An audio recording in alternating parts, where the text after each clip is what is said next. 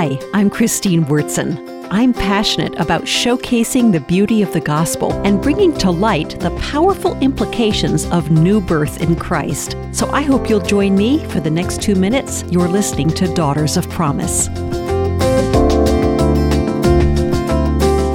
If I asked 3 people how they enjoy God, I would expect blank stares. How do you get to know someone who's invisible?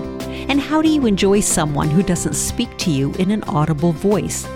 I fear that few of God's children know Him well at all, much less find Him enjoyable.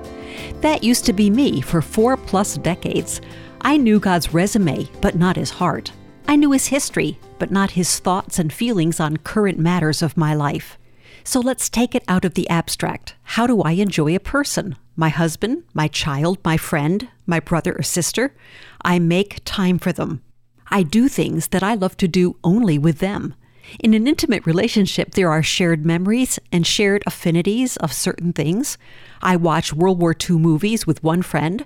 I savor New England with my husband. I share classical music with another. The choices are endless, but your list would look nothing like mine.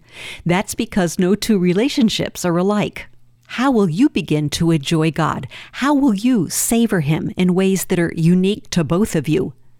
And you might ask, does He desire me? The answer is yes.